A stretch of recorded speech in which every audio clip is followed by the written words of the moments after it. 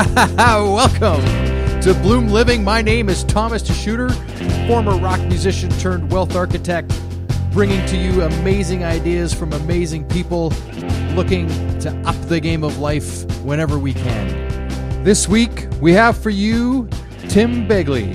He's a coach and personal trainer. Tim has his bachelor's degree in human kinetics from UBC and is a practicing member at the BC Association of Kinesiologists. He's a certified personal trainer through the Canadian Society for Exercise Physiology. Tim is a good friend of mine, and he says that he's on a journey to kickstart a cascade of positivity. He is what I would refer to as a superconductor. In the world of ideas and coming at things from a different angle, I have not met another person that operates in that same framework as Tim Begley does. This is one person that definitely makes a difference in the lives of others. We talk about fitness, nutrition, cold therapy, and raising a family. Here he is, Tim Begley. Thank you. Thanks for having me, Thomas. Yeah, and Tim has a company. It's in Burnaby, right? Burnaby, yes. Burnaby Heights, North Burnaby. And Positive Shift. That's right. Positive Shift Health and Fitness, a personal training and rehabilitation business. Great. And Tim, before we get into this, I just want to take a moment to thank you for taking the time out of your busy day. I know you are a busy guy, and you've got a family, you've got a young family, and I know how demanding that is. So I just want to, acknowledge you for a moment for just taking the time to be with us here today. So thank you. Yeah, you're welcome. I'm excited about this one. All right. So Positive Shift. Let's. Why don't we start with talking about what Positive Shift is, what you do, and maybe how that came to be for you. Great. Yeah. So, I picked the name Positive Shift because when I looked around the fitness industry in particular, I saw a lot of intimidation. A lot of the fitness programs out there are, first of all, it's a program and people don't show up because it's intimidating. If you imagine a gym, a lot of people don't have a good image of what that looks like. Mm-hmm. And so they don't turn up. And so my idea, which became my business, was to just make exercise at a simple level a positive experience. And then that kind of kickstarts a cascade in people's lives where, just starting exercising and making it a positive experience, all kinds of other things start to fall into place. Nutrition, people are more likely to eat better after they've gone to the gym in the morning. Relationships, exercise is that miracle drug that takes care of so many different things. And so, really Positive Shift came out of just that idea that if we just, at the beginning, at the start, just make it a positive experience, people will come back, want more, and they'll see some big shifts in their life. Right. So your ideology around that then was to make something, like for myself, for example, I've never enjoyed going to a gym. So you really wanted to make something where the gym equation was kind of taken out of it. Is that accurate? Where it was more about what you could accomplish versus what you're going to feel like going to a gym? It's definitely not called the Positive Shift Gym, but I've spent the majority of my career in gyms and just making that a positive experience for people. So reducing the intimidation, helping people get started and break past that. So I do still spend a lot of time in gyms. In our studio, it is a gym. It's small. It's pretty private. It doesn't feel like a big box gym, but yeah, that's still a big part of it still is at the gym. So with that, would you say then that you focus more on a one-to-one type of workout, or and maybe I'll branch out here with therapy because I believe you're a kinesiologist as well. So would you, in the workout sense, would it be a one-to-one? Is that the best situation, or is it more of like a small grouping? We do a little bit of small group training, but for the most part, it's all about one-on-one personalized instruction, whether that's in terms of rehabilitation. Yes, I am a kinesiologist and do rehabilitation programs for people, or whether that's fitness, and it's all just what, someone comes in and they're coming in for a reason, so they have something they want to improve on. What can we do to get them there? whether it's inside of the gym or outside of the gym. And we don't follow any specific program. There's a lot of popular programs, and people are looking for that. And they're, so a boxing program or a CrossFit program or, Right. this workout, that workout. Those are all different programs, and they don't suit everybody. So we're just looking at, what's going to benefit this person and their goals on an individual basis, and then we come up with a program that's going to work for them. Right. So it's really about designing something specifically for that individual that will get the end result that they're after. Right. Yeah. Yeah. So is there like a big question, so let's maybe look at that for a little moment. How would that process begin? So let's say I want to come in and work with you. What is the first thing, if you don't know me, we're going to begin to assess or look at?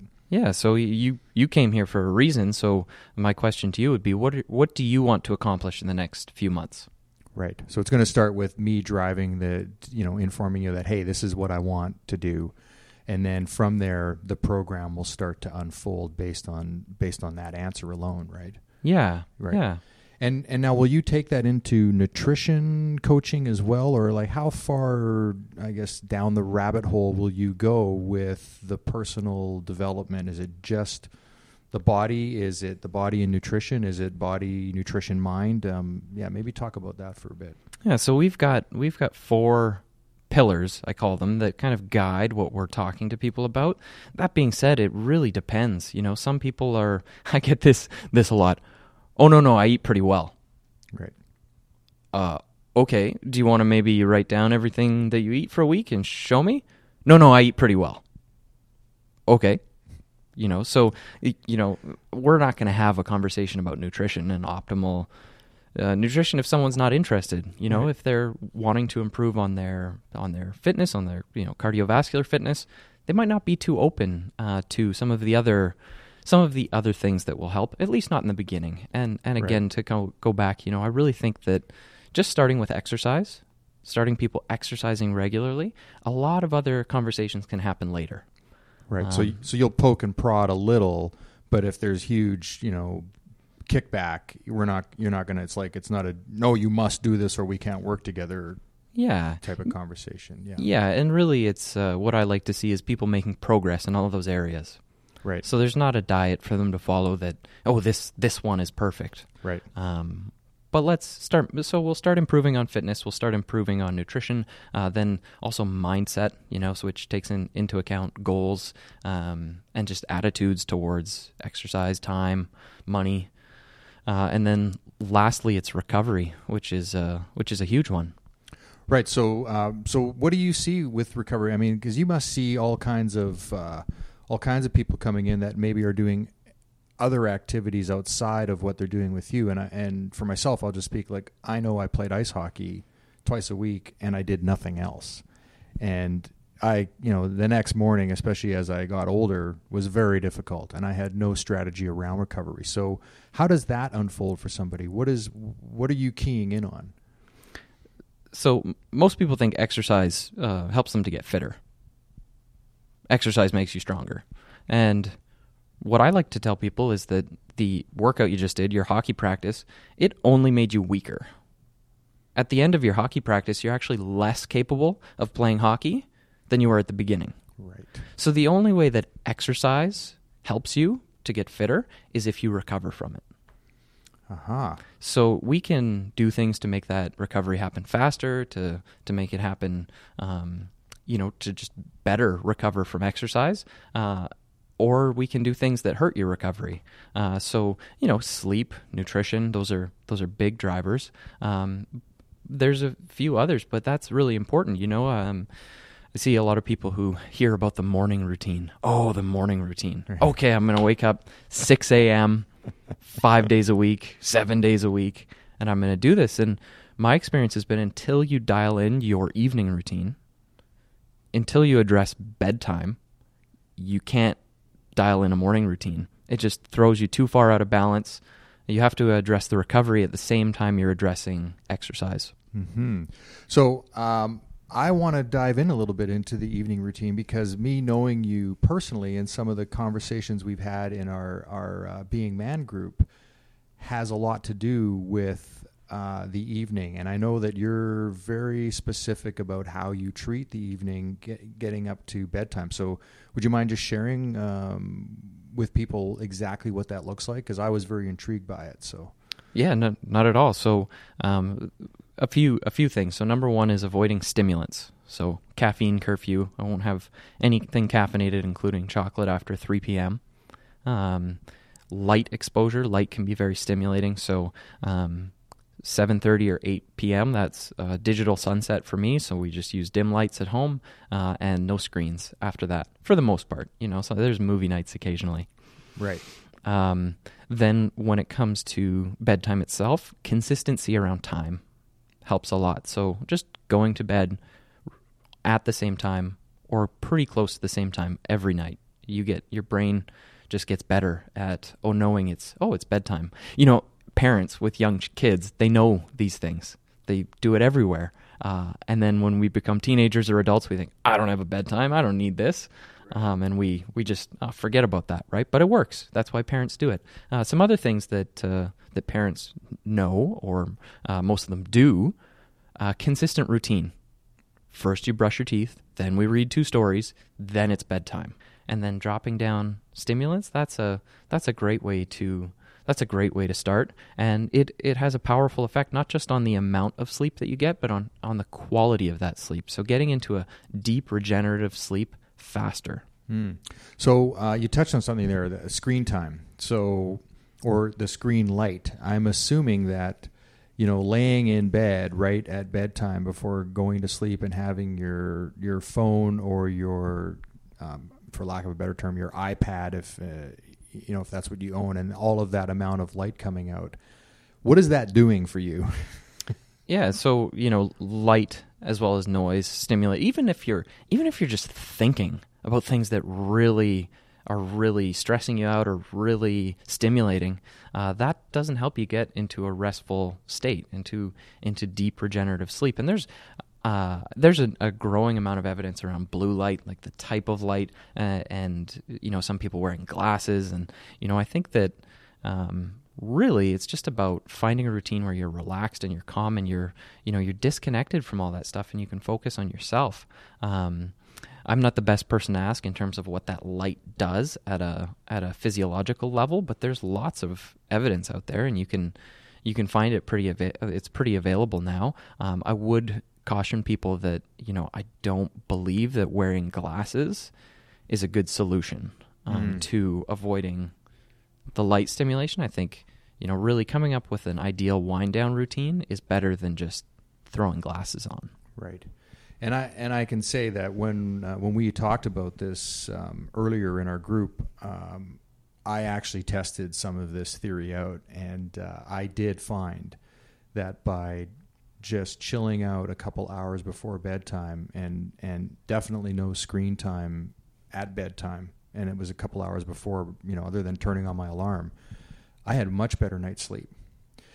What do you say about reading? Because one of the things I like to do before bed is at least, is just try to get in 10 pages of reading. So, the light's on. What do you say about that? Do you have a thought on that? Or yeah, I think that's fantastic. I think it's better if you use a real book than a screen. Right. But yeah, I think that's fantastic. And again, just being aware of what you're reading and how stimulating that is. If it's really exciting, it might not be the best thing to read before bed if you're trying to get a good night's sleep. I know one of the things I've also done is it's actually made me very aware of the type of movies I watch at nighttime now, because in the past I had Dr. Suki on the show. We talked about the nervous system, and I know that I'm thinking that's that amount of stimulation of the fight or flight mentality being triggered and then going to bed. Probably not the best.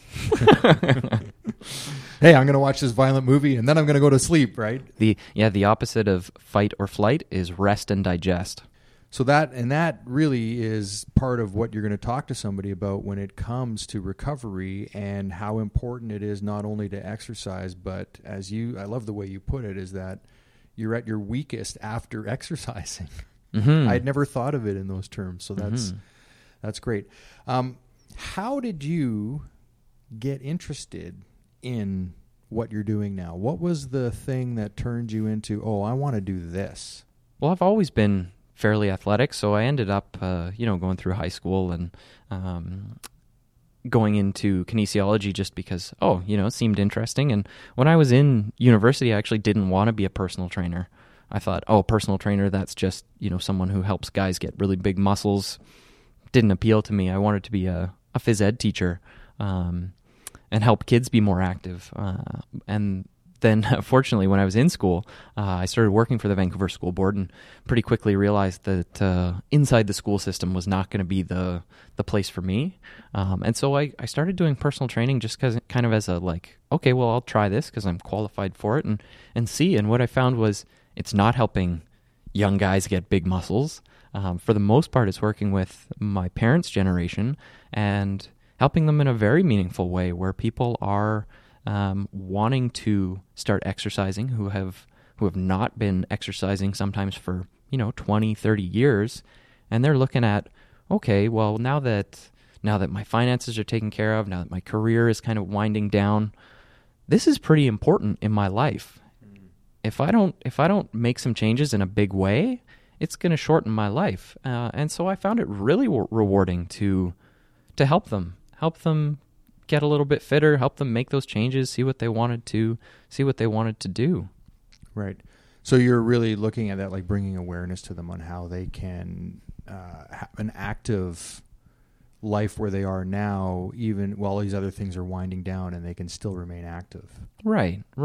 Yeah, and for the most part, by the time someone comes to me, they've already decided. My hope is someone might listen to this and think, oh yeah, that is quite important. I've been putting this off, but now's the time. For the most part, as soon as people are calling me or emailing me, they've decided. They've already turned that switch, and now it's time. Right? Yeah, now it's time. Right. So what came first? You just did kinesiology, and that fired you up, or how did you get attracted to going down that road? Well, really, it was starting working with people, in a fitness sense, and seeing what a difference that made in people's lives. And my father passed away when I was 25, and I'd been working with people for a little while, and he struggled with diabetes and alcoholism. And I went with him to meetings, and he was following the steps, and he was going through this, and I thought, oh, okay, he's doing what he's meant to do. And you follow the doctor's advice, and you figure, okay, people get better. And for him, he didn't, and he died, and it was a big kind of shock to me that, like, oh, that's it. Like, for a lot of people, this is the life you get, and take care of yourself, and you might not get a second chance. I can't imagine what that would, be like to go through as a young man. Now, kinesiology, maybe you could just share, I'm not sure I know exactly what the focus is. What is it that the science that you're looking at? Oh, right. Yeah. I like to use the term kinesiologist sometimes because people think I'm like some kind of fancy doctor. Right. They don't know what a kinesiologist is, but it sounds kind of like oncologist, something. Sounds groovy. Yeah. So kinesiology is the study of human movement. And so most kinesiologists have a bachelor's degree. There are, a number of schools in BC that offer a bachelor's program, and generally we're studying human movement. So how they apply that can be in terms of healthcare, doing rehabilitation programs, in terms of fitness programming, sports, recreation, and athletics, ergonomics, workplace factors. But really it comes down to how humans move, and then the health outcomes of human movement. Now, I just want to back up a bit. I guess with having lost your father at age 25, and I know you have a young family now, how has that shaped your being a father? Well, it was a huge awareness moment for me in terms of do what you want to do in life and make the most of it. My wife Karen and I mean, I'm so grateful to know her and have met her at a young age, and we've been on the same page in terms of what we want in terms of our family and our marriage since the beginning, and that's been such a gift. But really, we went for it, and we had kids by Vancouver standards pretty young. For that reason of just getting that awareness around life's short. If there are things you want to do, go for it and make the most of it. How has that, along the same lines, how has that shaped your being a father? That's a good question. I learned a lot from my dad, both my parents. I grew up in a home that was full of love. I guess, what I kind of go back and forth on and wonder in terms of parenting is how much to push on some of the health things. It was just Halloween a little while ago. My daughter went out trick-or-treating. She got, some candy, and we're letting her eat it. And, my wife and I are having that conversation around, how can we allow her to have a great childhood where she gets to experience Halloween and Halloween candy, and she loves it, but we don't want her to have Halloween candy. And so how can we give her that childhood with the enjoyment, but as little of the things that we know to be toxic? And I'm not just talking about candy in general, but like some of the stuff that's in there, there's no business having it in the candy. It doesn't need high fructose corn syrup. You could have sugar instead, and it's still candy. So I guess that's really a big way in which it's shaped me being a father, is just really having this heightened awareness around health, and my wife and I are both very intentional with the things that we're doing to raise our kids, and we want them to have a great childhood, but we also want them to grow up into adults that are incredibly healthy. I know that my experience of you has been that you are somebody that sets out on doing something and then it gets done. Where do you think that comes from? That's a good question. I'm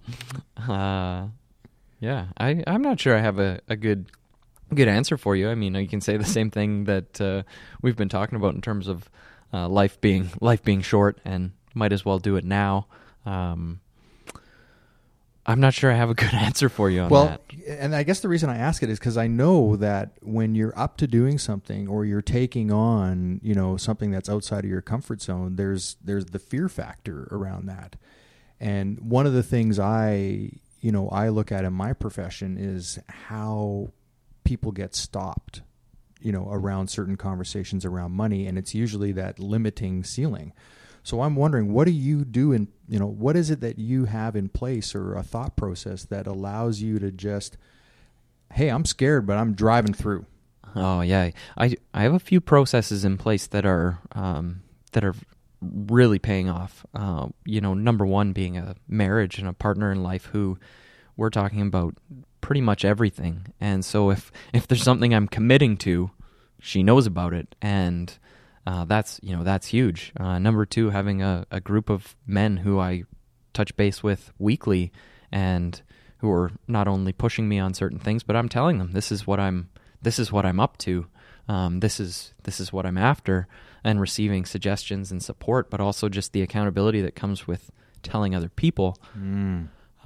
It's been a great pleasure working with the clients that I work with, and many of them, I've gotten to know personally over the years, and I tell them as well what I'm up to and why. And, the more people that you start to tell, and the more you share the reason that you're doing it, it's really inspiring and helps with your motivation to get going on it.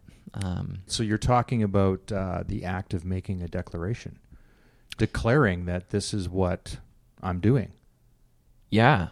And then that in turn is lighting a fire for you to live into that future for yourself.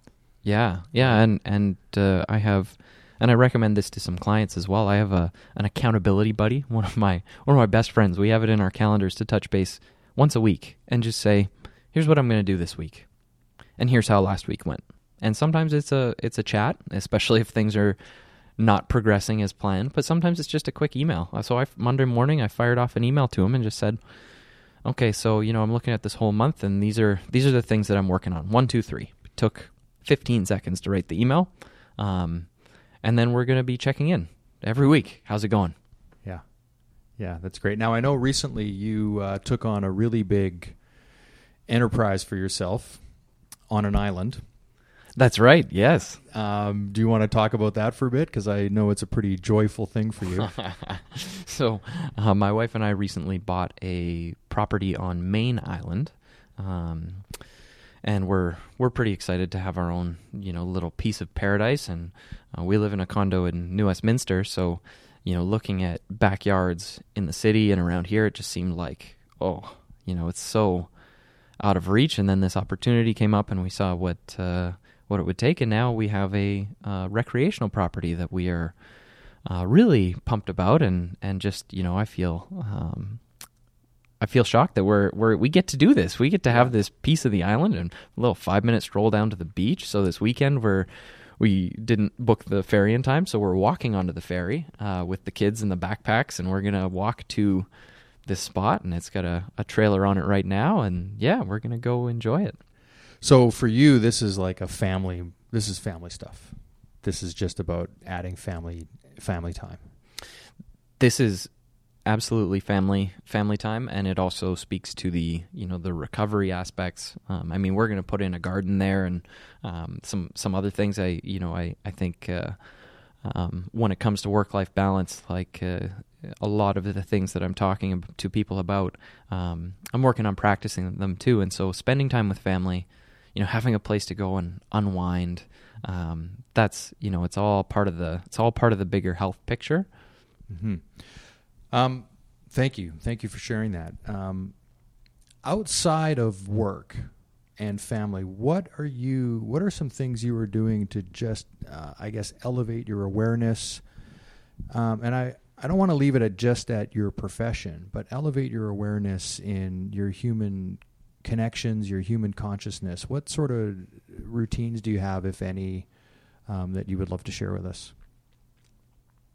Well, podcasts and audiobooks, that's been massive for me, and I quite enjoy it. So to and from work, also when I'm working out, usually exercising, I throw on a podcast, I throw on an audiobook. You can get free audiobooks from the library, and there's a lot of different stuff out there. So I've been really, really enjoying that. I do love to cook. Yeah, that's something else that I'm up to pretty regularly. Between family and work, like outside of that, there's not a lot of time left for me. Like in terms of where I'm at in my life, I've been putting a lot of time in at work, so there's not a lot of time left. Mm-hmm. And now let's just go back to your work facility. So you work in you have a small gym, right? Yes. And do you work with another group of people? Do you have a staff? How does that play out?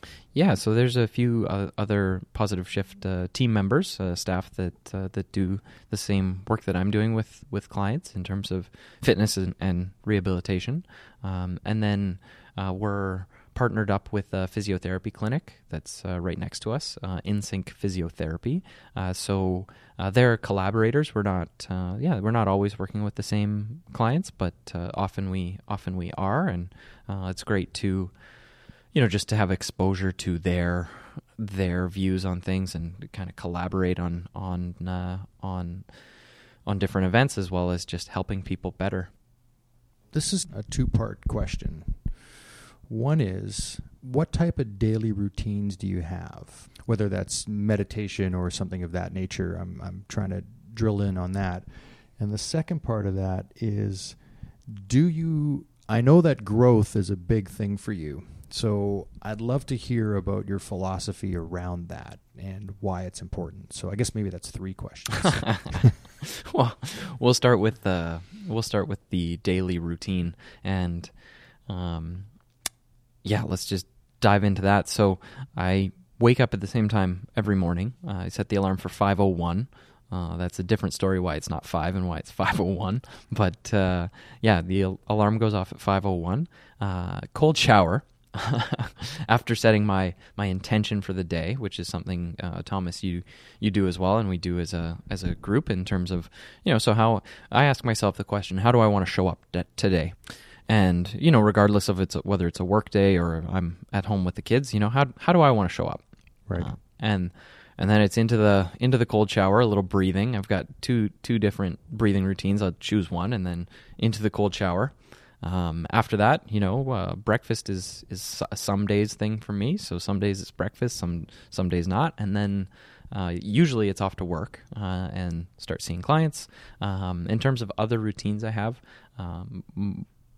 exercise of some sort every day, whether it's walking or whether it's a gym session, something, getting out and moving around.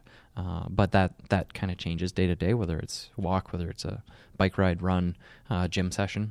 The most frequent has been gym session lately. And then in terms of meditation, since you asked, yes, absolutely. Do a mindfulness meditation technique typically for 2 or 3 minutes every day at some point. Find a little time to recharge. I've tried a few different types of meditation, and I'm a big fan. And the data is strong in terms of not just in terms of workplace productivity, but in terms of pain management, in terms of exercise and recovery. It's pretty interesting. We could talk a lot more about that, but yeah. And then in terms of routines. Bedtime routine. Some evenings I work and the kids have gone to bed by the time I get home, in which case I'm doing my own evening routine, which sometimes involves journaling. I haven't been super consistent on the journaling.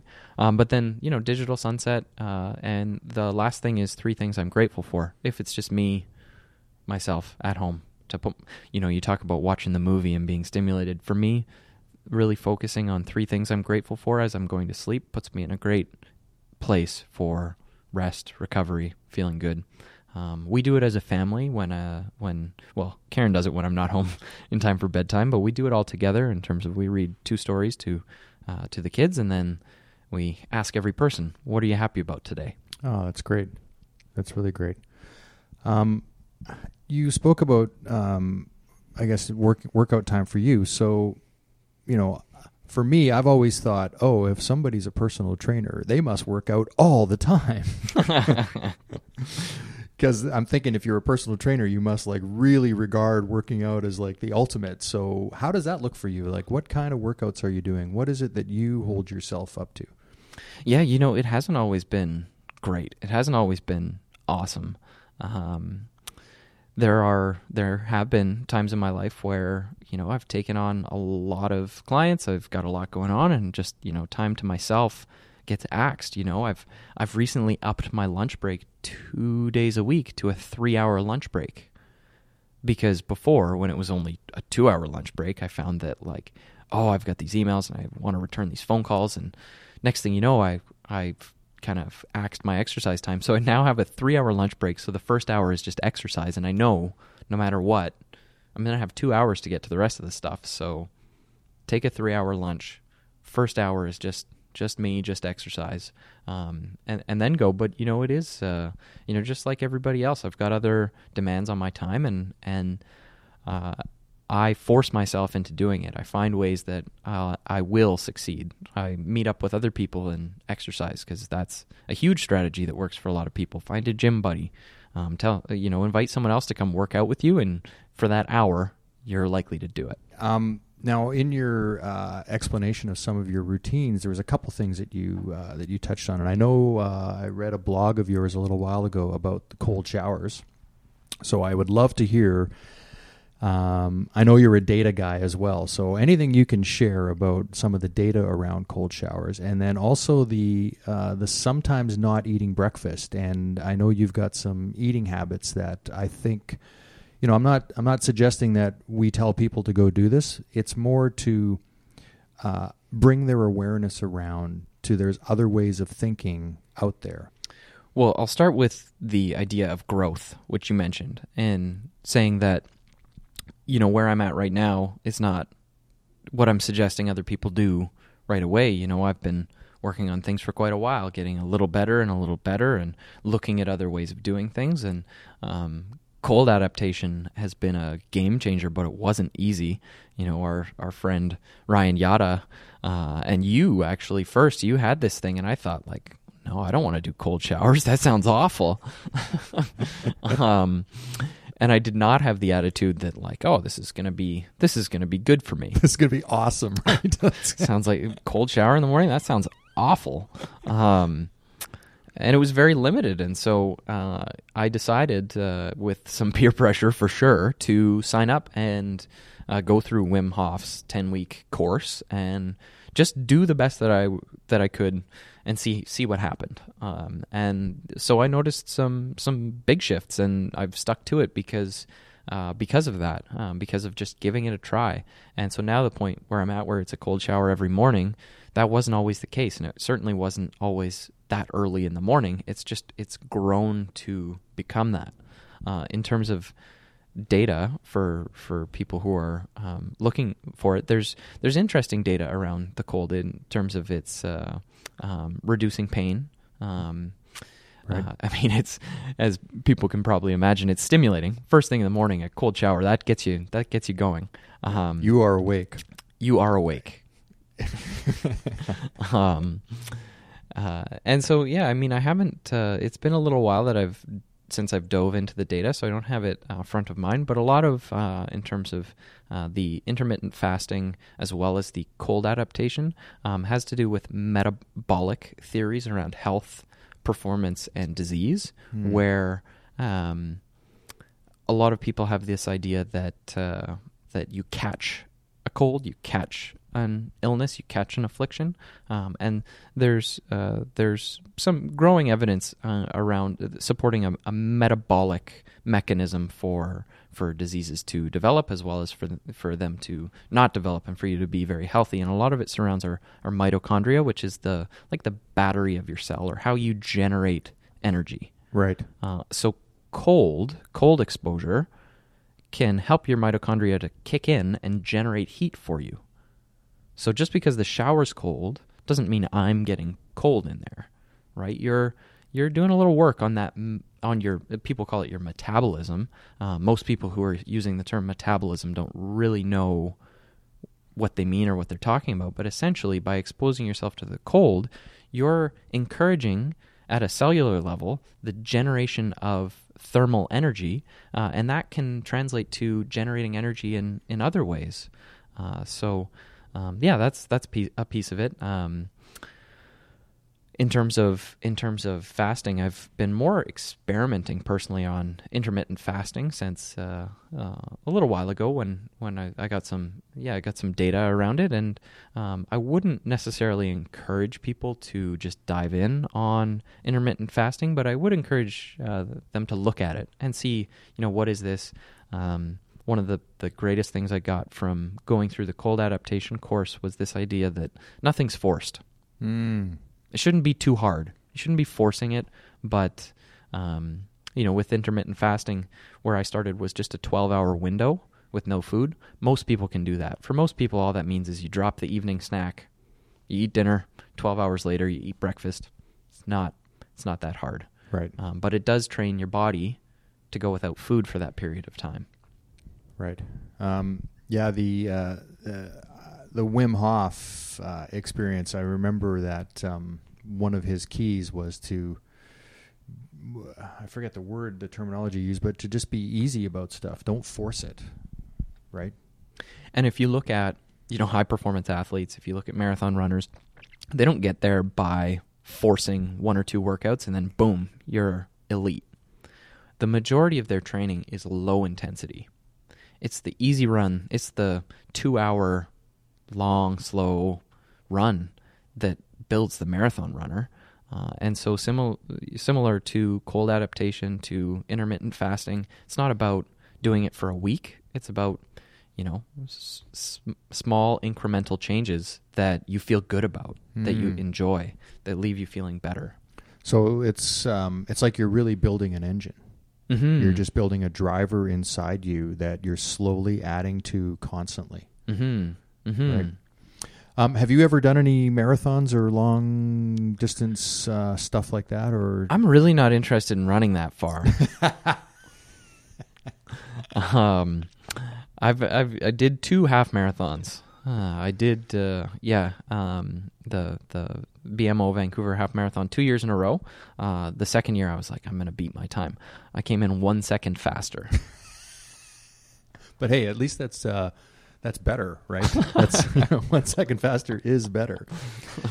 Do you have a philosophy for life? Do you have an overarching, this is Tim Begley, this is what I believe, this is how I function?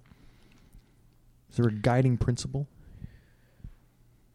There's no one guiding principle, but, especially in, we talked about my father passing away. I also saw my grandfather live to 101. And it's a really interesting difference to look at both of those scenarios, And one thing that I did was go through a legacy statement where you just go through in writing, like what kind of impact do you want to leave on the world? So when you're gone, what are people going to say about you? And just list some of those things that, so to live a life of integrity, to do what you say you're going to do and follow through. That, I value that tremendously, to be of service to other people, to help out other people and live a life of love and gratitude. Those are incredibly important to me. You mentioned that I'm completing tasks, and I'm glad it seems that way. It may not feel that way the last 6 weeks, but to continue to, I think in terms of, why I keep going on these things, I really do want to see people be healthier. I really do, I want to spare people of seeing what I saw with my father passing away due to preventable disease. This doesn't have to go this way. Type 2 diabetes, the rates of illness are going up so much. And so I really feel called to do more, to really help people figure it out and figure out how they can, in their busy lives, make time for their own health. It's going to be worth it. And that's on the legacy statement, that not only for the people who I'm working with, I really want to see them and their kids be healthier, and for them to look back on the work we've done together and think, wow, it's a really good thing I got my health in check when I did. Mm-hmm. Great. That's really great. Is there a philosophy around child rearing? Is there some real, like, this is how, we have some default things that we go to when certain things happen or when the kids are acting up? Is there? Yeah, and my wife Karen is a kindergarten teacher, and she has done a tremendous amount of learning and research around education, early childhood education. And I'm tremendously grateful that she's done that and shared a lot of it with me, but I often defer to her. I think we had a conversation the other day. My daughter has been having accidents, and I said to her when the kids weren't around, I said, oh, I've heard of this sticker chart thing. What do you think about that? And she's like, no. Oh, okay then.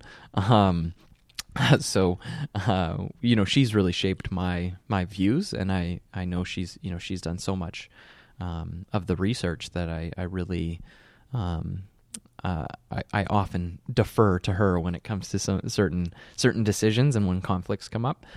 But really, we want our kids to have a childhood that's really play based as number one, where right. Learning comes through play. That's number two, connected with our natural world. So we have, we live in the city, but we have great parks, and we get out there as much as possible. She's doing a 30-day challenge right now where you get out into nature every single day. Now there's some days where it really, if not for that 30-day challenge, it'd probably be like, well, we'll just take the pass today. Yeah. There's a gymnastics program inside. We can go do that instead. So, those are two principles. And then, in terms of parenting, that's been an interesting challenge for both of us. I think having kids it brings new challenges to anyone. And so it's really challenged us on some of our beliefs, and it's easy to judge other people, and then you start going through it and you think, oh wow, this is tough. So we really value play-based learning, and with that comes some interesting behaviors, right? Because you're encouraging play and curiosity, inquiry. Right. And so the questions come. One of the things that I have said to other people about you is, you're a number of years younger than I am, but you always just amaze me with some of the stuff you come out with and some of the answers you have and some of the willingness that you have to just take stuff on. And it blows me away. I just got present to that in just hearing you talk about your kids, that, the age you're at and the wisdom you have around things never ceases to amaze me. So I think you have your kids are in a great place. Absolutely. Well, thank you. Yeah. Couple more things. This is, of course, the Bloom Living podcast. So one of the things I love to know is, when you hear Bloom Living, what does that say to you? How does that resonate? Well, I love the name. And what really struck me the first couple times when I came across it, when I saw it, and then of course when we started working together, was this idea of like, I know what the flower looks like, and yeah, I want to bloom. I want to get there.